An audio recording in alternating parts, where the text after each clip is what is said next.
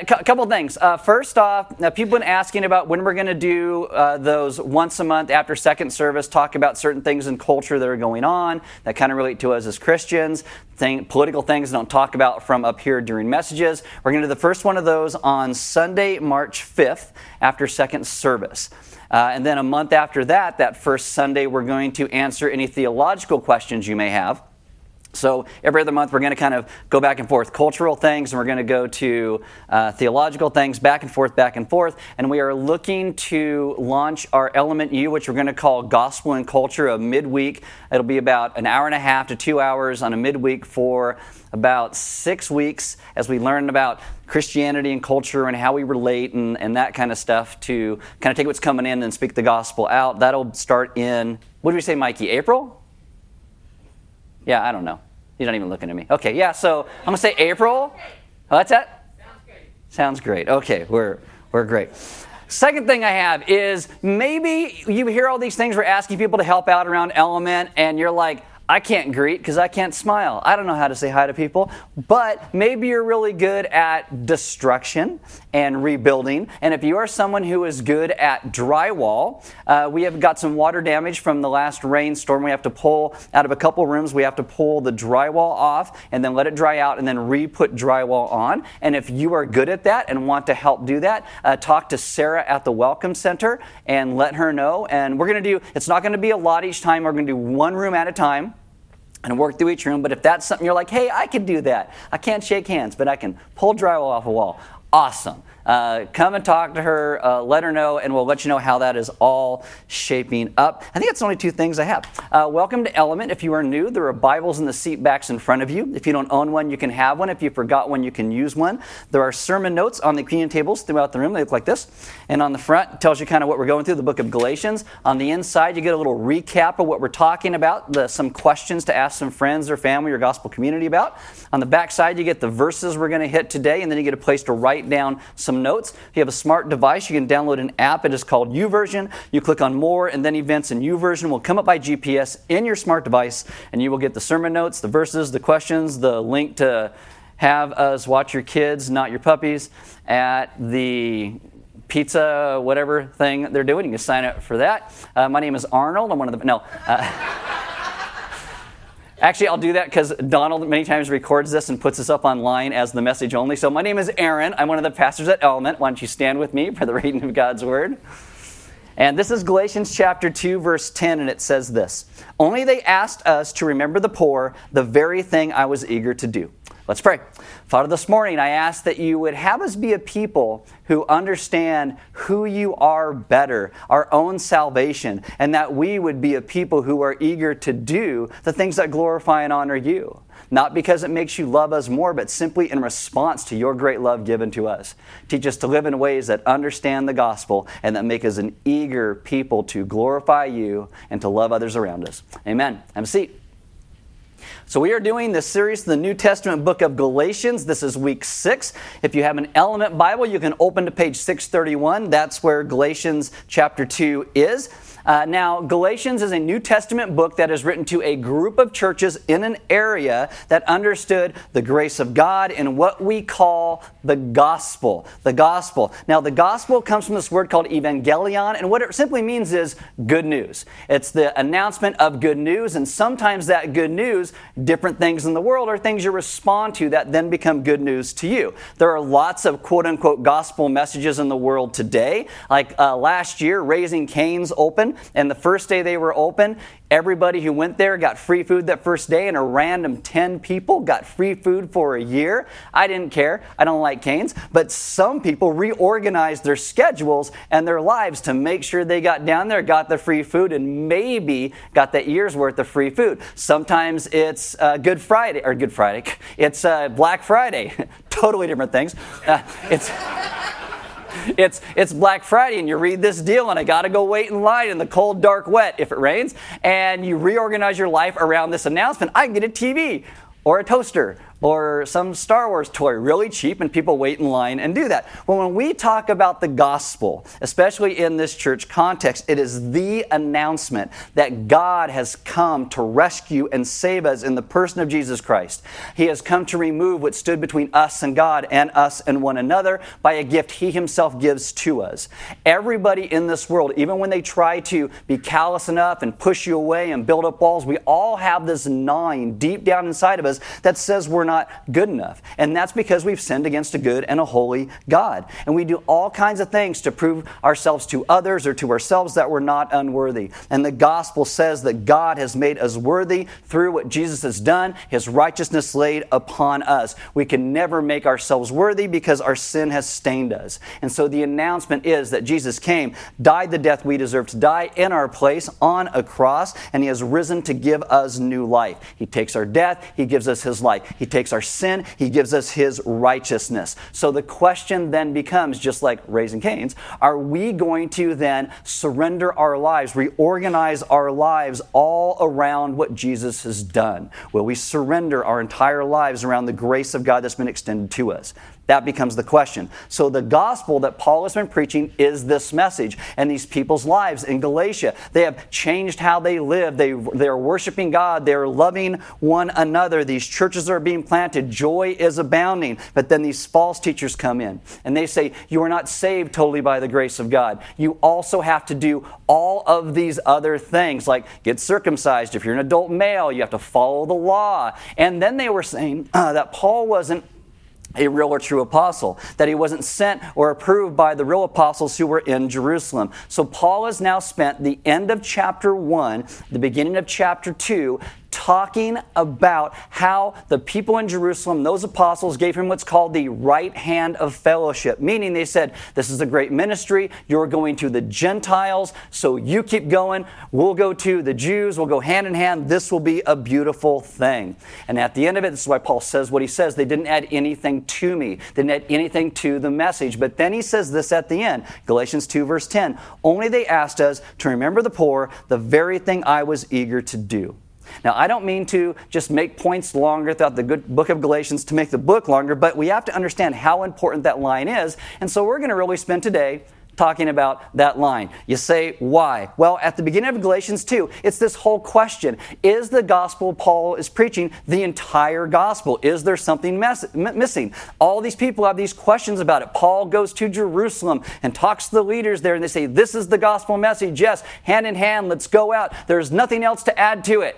Except maybe, don't forget about the poor.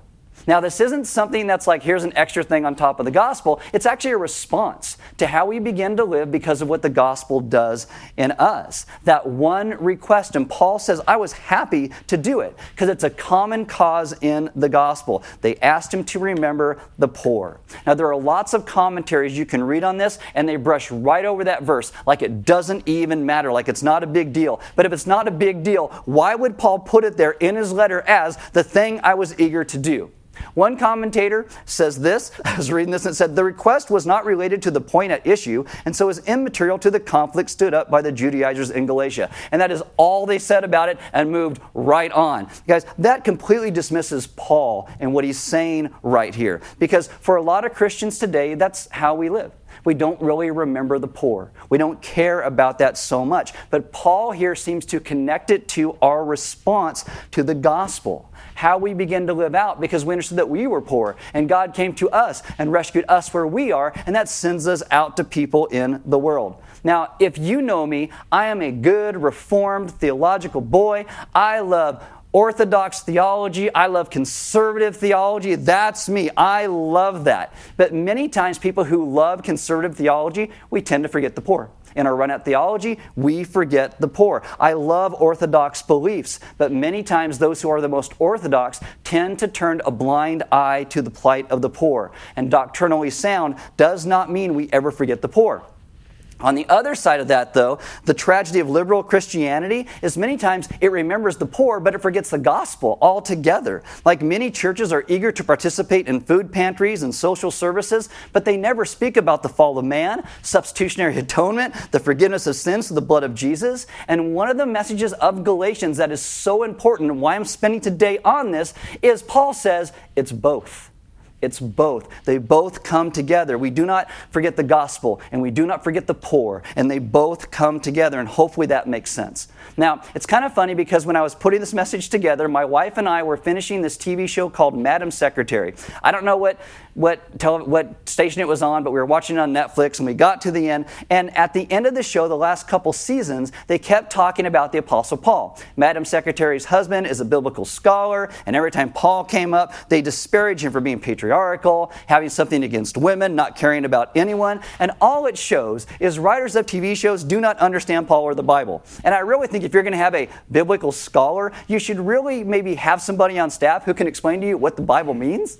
But they don't really do that. And I kind of wonder, but then I don't wonder because it's kind of Hollywood and they always teaching us to just trust the Bible anyway. But it's not just Hollywood that does that. It's not. In the church, we tend to pick and choose the things we like out of the Bible and say, I like this, I don't like that. A mark of our culture right now is that we want spirituality without theology. We want some kind of heart feeling, oh, I'm really close to God, without our mind and our life coming in line with the Scriptures.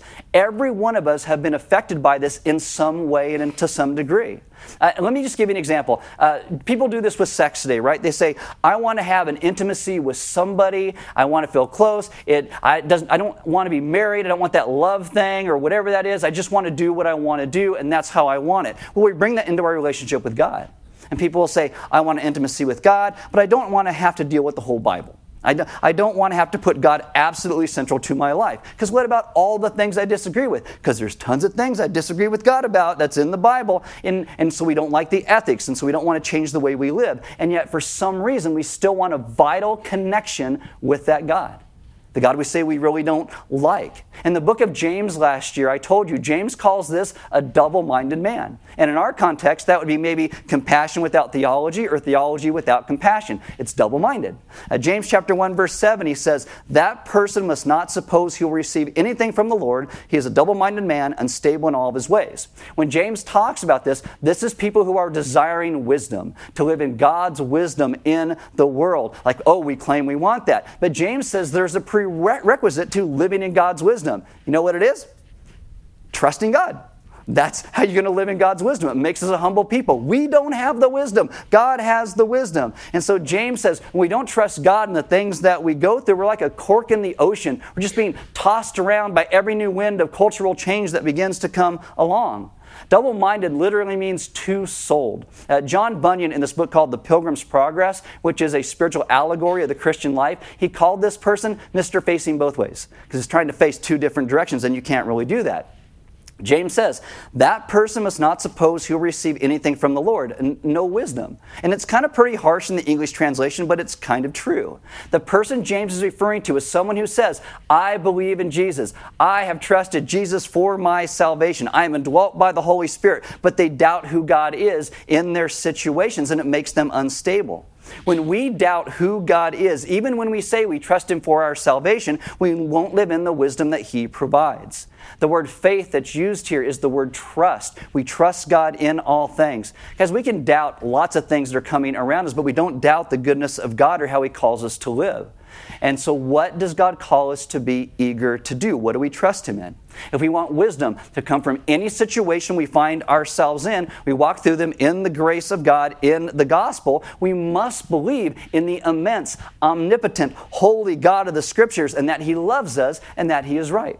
C.S. Lewis says this, if you want to figure out where someone's going to end up in their life, you look at what their theology is, because we all have a theology. It's we believe in God, don't believe in God, little God, big God, whatever it is, we all have some sort of theology. And he says you can tell where someone's going to end up based upon that because that's the map they're following in their life. And if you are centered around yourself, you're going to end up in a spot where you might be alone, because that's where your map is leading you to. Now, I love maps because maps shows various roads. Sometimes it tells me I'm at a place I didn't even know I was there. Google Maps is great. My wife and I were in Iceland a couple years ago, and we're trying to go to this cruise thing for the Northern Lights. And so we're walking, and then my thing says, "You're here." And I'm like, I guess we're here. And it was. It was like right in this little kiosk thing. I'm like, oh, that must be it. We were in Peru last year for our 30th wedding anniversary. We were trying to find this restaurant, and I wouldn't have known it if my phone didn't say, "You're here." I'm like, oh, I'm here. Oh, it's right there. And I wouldn't know without the map. And so if we are a people and we say, I believe that Jesus saved me from my sins. I believe that I ran from God, and in His grace and in His goodness, He saved me by a work He Himself does. I am not saved by my works. I am saved solely by grace. That's the map. That's the map. And if you say, I believe that with all my heart, but it doesn't make you eager to love the things that God loves, you're not really following the map. We're not. We're not. You can't have a deep theology without a spirituality, and you can't have a spirituality without a deep, proper theology. And what Paul is saying over and over again is if we lose the truth of the gospel, then the freedom to live in the mission God calls us to is gone. And the one truth he keeps pushing towards is we're accepted through Jesus Christ and nothing else. And when we understand that, we will be eager to do what Christ did. Okay, so practically speaking this morning, I felt like last week was practical, this week is practical. Give you some history and theology next week, but this week is practical. So I got 3 questions in this to make this practical for you. Number 1 is this: what are you eager to do in the name of Christ? What are you eager to do? What does your understanding of the gospel, of God's rescue of you, make you eager to do?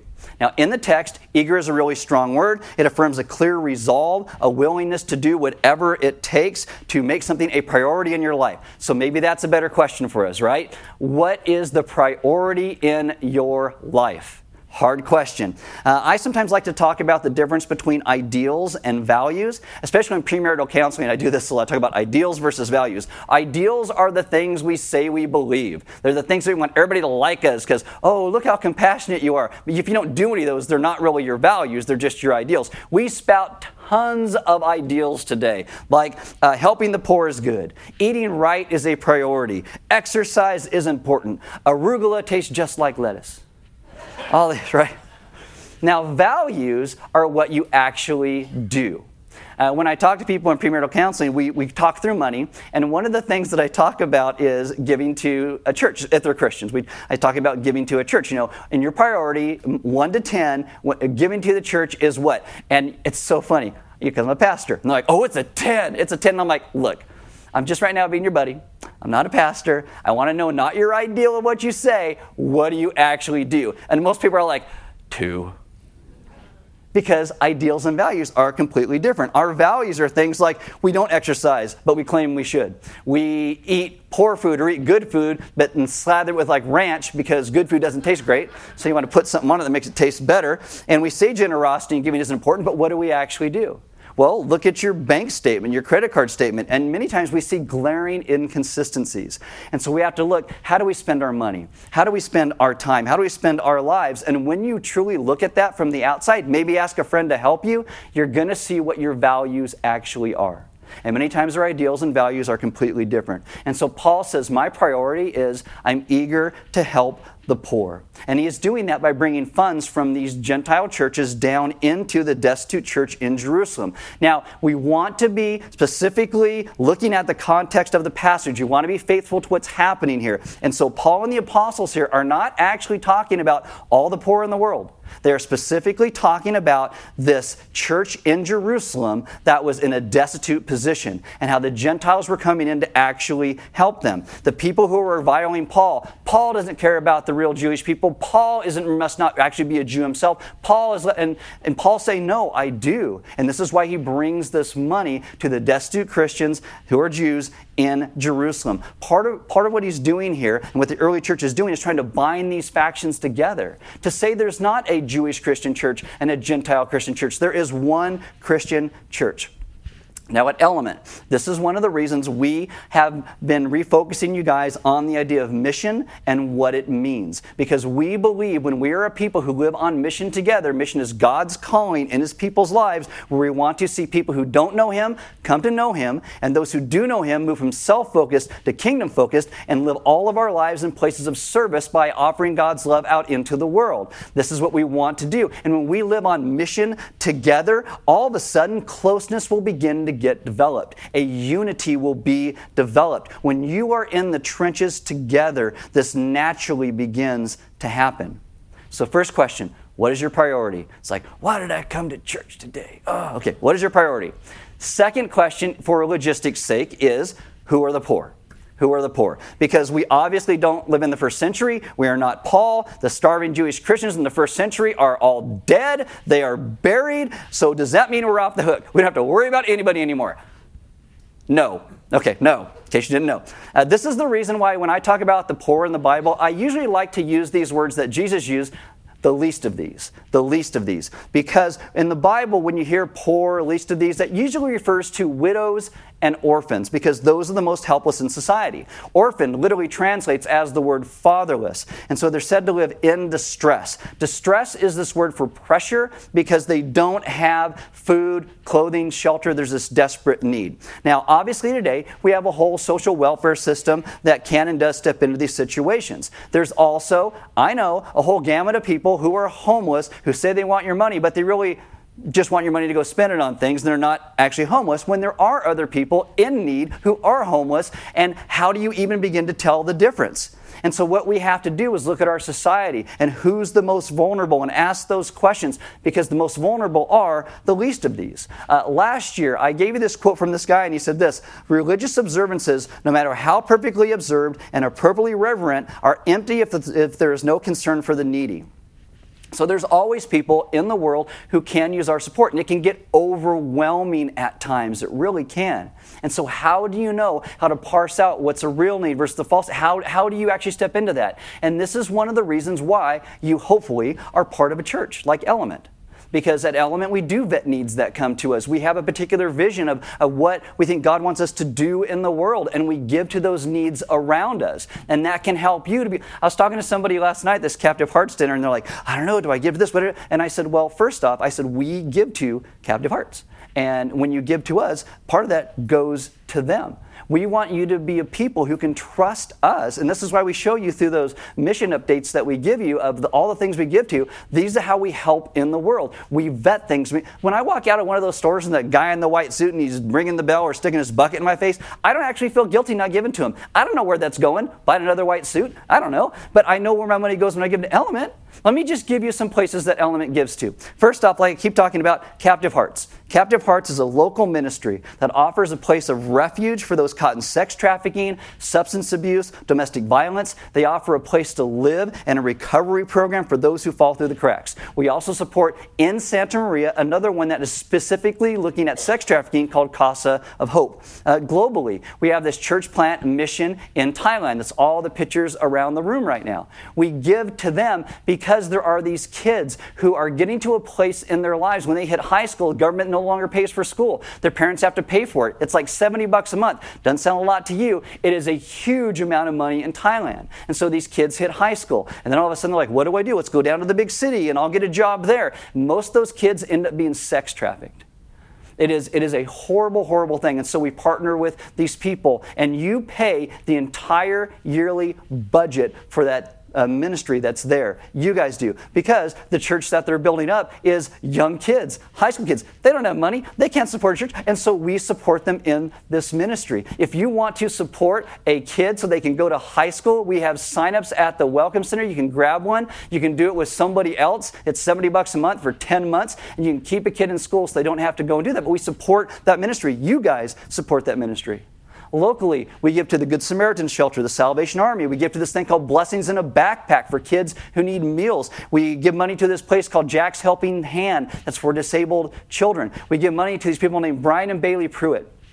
And what they do is they train pilots who are missionaries who can go into foreign countries, who can go into the middle of nowhere in places and still have the gospel go forward. They train these pilots. It's an amazing ministry. Globally, we support clean water drinking projects and free wheelchair access in third world countries. We reach out to Delta teachers across the street and students with not just money, but time and love and support.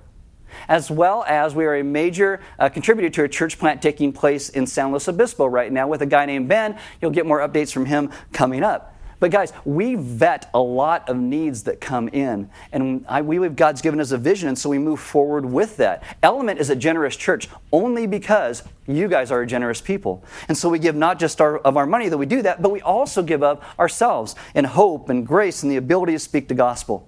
Why do we do this? Why are we eager to do this? Because this is what God has laid upon our hearts. God is the one who changes us.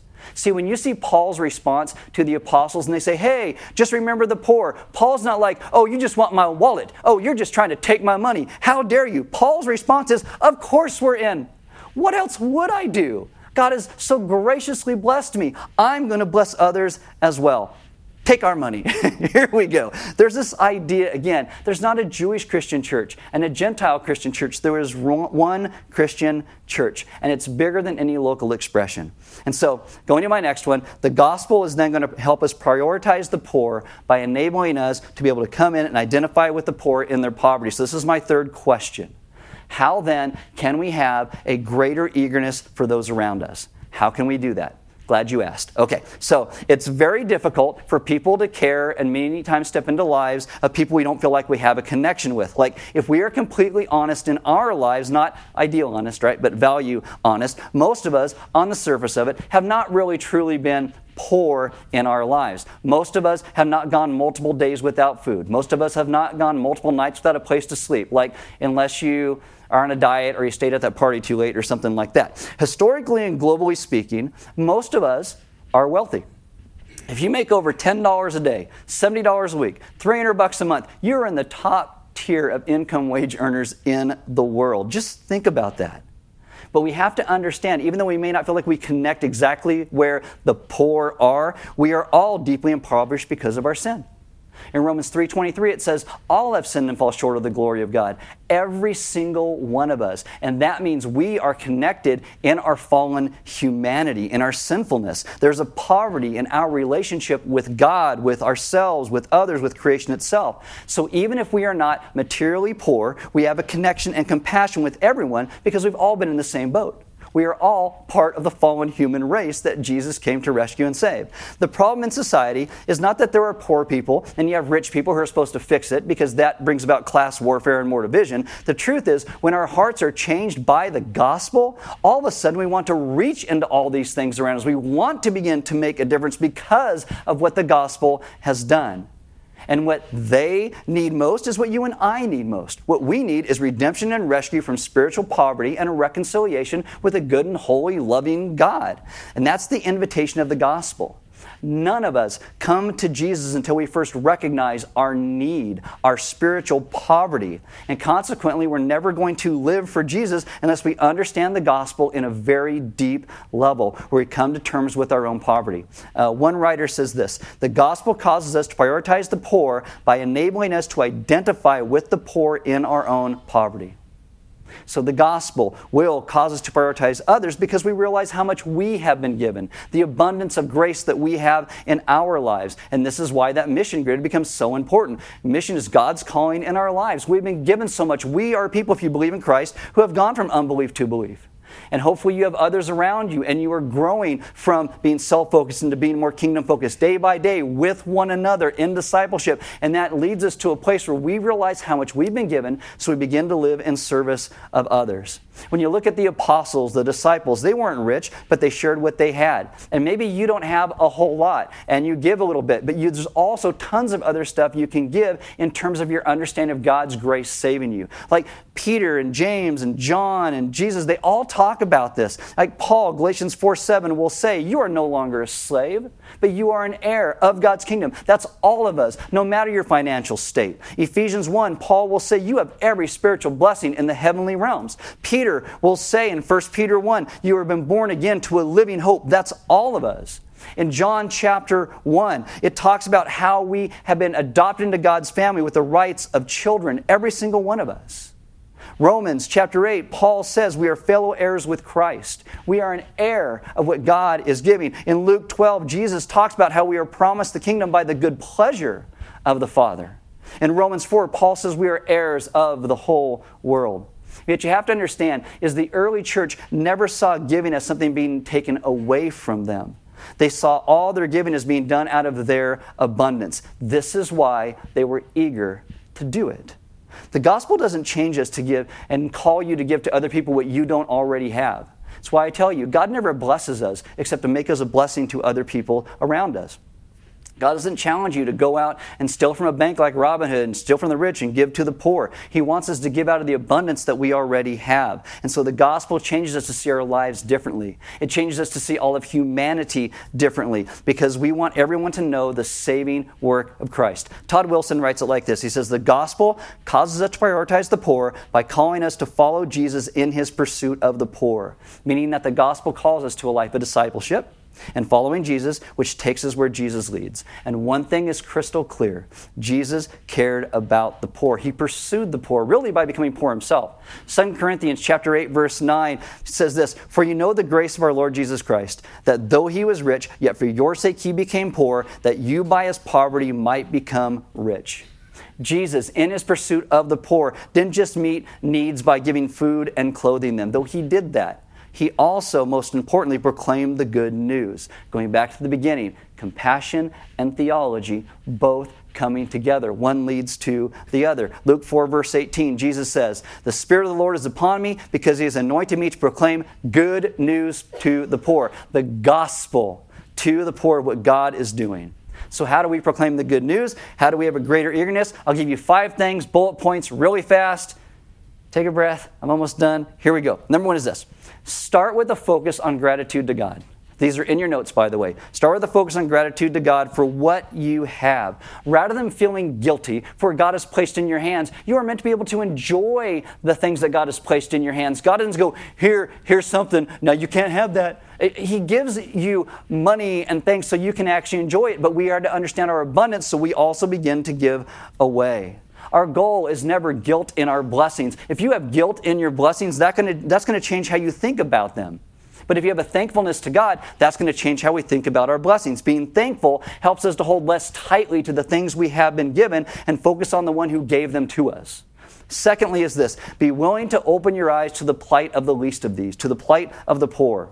Many times, I know we want to put the blinders on and close our eyes because either it's too much or we don't know who's the really poor. We must open our eyes and see what's around us and allow God's Spirit to help us to see things correctly. Martin Luther King Jr. said this, the violence of poverty and humiliation hurts as intensely as the violence of a club.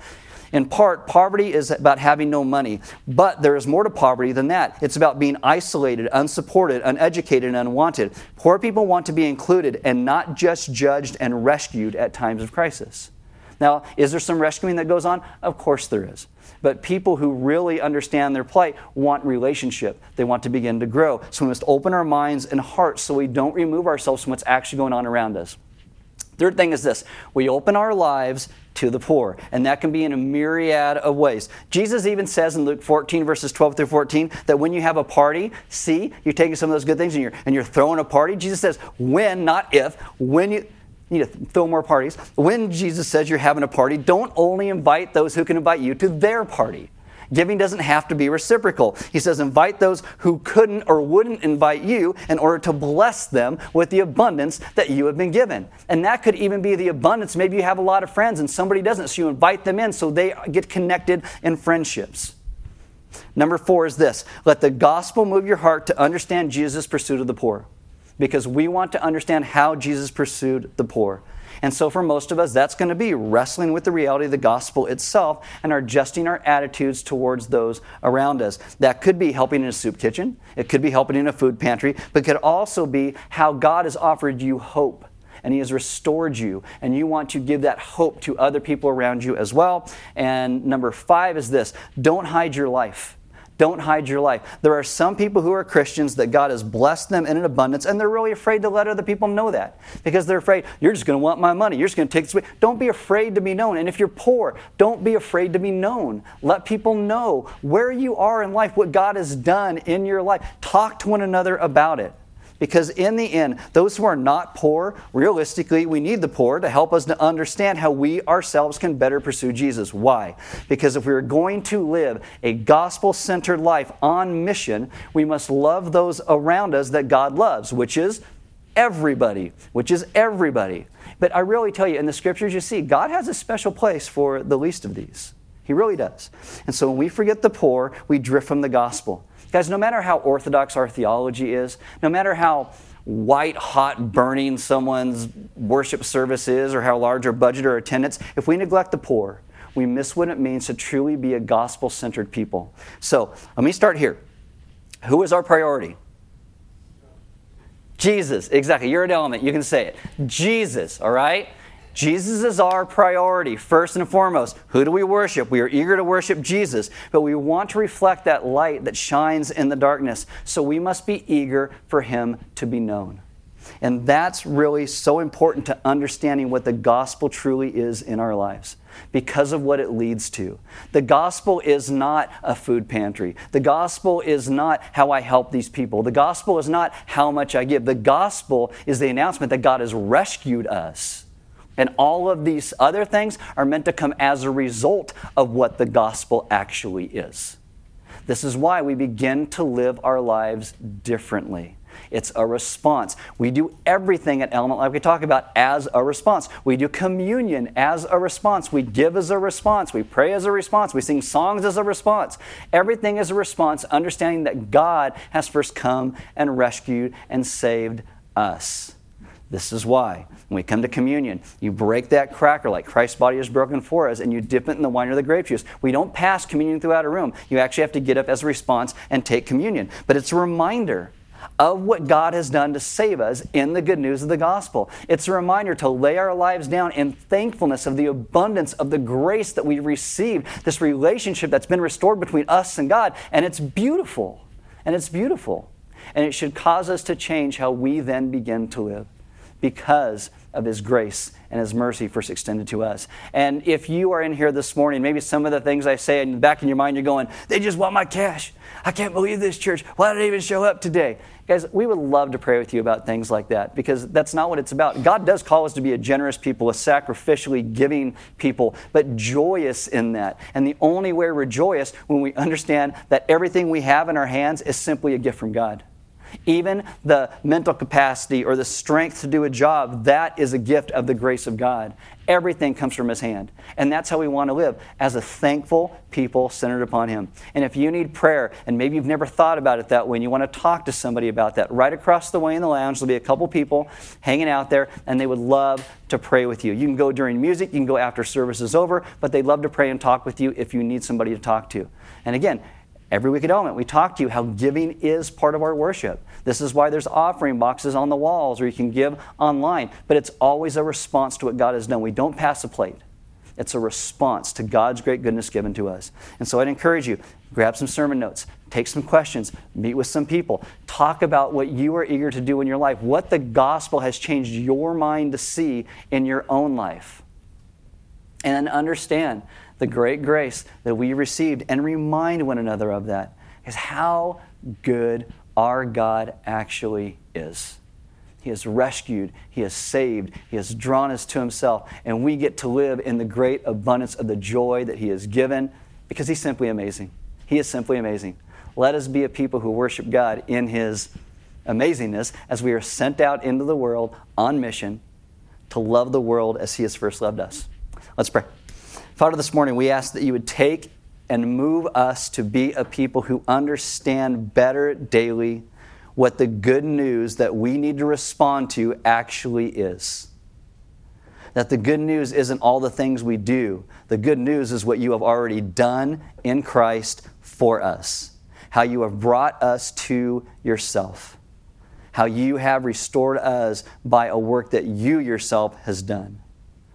And I ask that we would find great joy in that, and hope and security in that. That we would have a boldness to step out into this world in ways that reflect who you are. Because you are the one who is good. You are the one who has rescued us. You are the one who has given everything to us in abundance. God, you could have just held everything to yourself, but you didn't. You gave, and you continue to give. So much so that you give of yourself to rescue us and bring us back to yourself. And so have us be a people who trust you for the wisdom you provide, and that we would walk in humbleness, and we would walk in thankfulness, and we would walk in grace, and we would simply be looking for ways to bless and give to those around us with hope, with kindness, with the truth, and with all of the monetary things that you have placed in our hands. And we look for the right way to be able to do that in ways that glorify and honor you. God, thank you for being good. And we ask all these things in your good Son's good name. Amen. As I got like no music behind me at all. Usually I got this like, la or something. I just got nothing. Oh, there we go. Here's my emotional plea. No. As we do drop the curtains, guys, just take a moment and ask yourselves where God right now is calling you to be more generous. Okay? Again, that could be monetarily. But it could also be in all the places that maybe you should be offering hope to those you work with and you're not right now. Maybe it could be where you are to love and reconcile a relationship with somebody that you're not. And when we think about this idea and these words of mission, of God's calling in our lives, of wanting to see people come to know Him, to grow in Him, to step out in service, where in those, where do you feel like you're doing great? And, because there's no guilt or shame in that. What it is we want God to grow us so we reflect better who He is to this broken world. And so ask God where you can be generous, or maybe ask Him where you haven't been.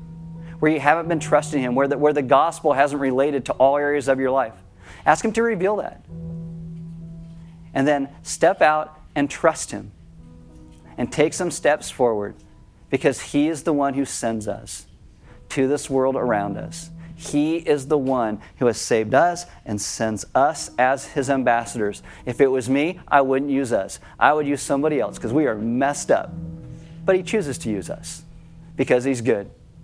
And our messed up lives that become redeemed and saved are a testimony that God can save anybody. He can. And so we want to step out in the understanding of mission and calling and giving away the abundance that we have first been given. So ask Him that. God, where do you want me to be generous? Where do you want me to step out? Teach me to trust you in the midst of this. Then come take communion and sing some songs with us. And hopefully we can step out into the super big bowl game today and joy and grace with one another. And celebrate because of the abundance of friendships. And hopefully your team wins. It's not, but anyway.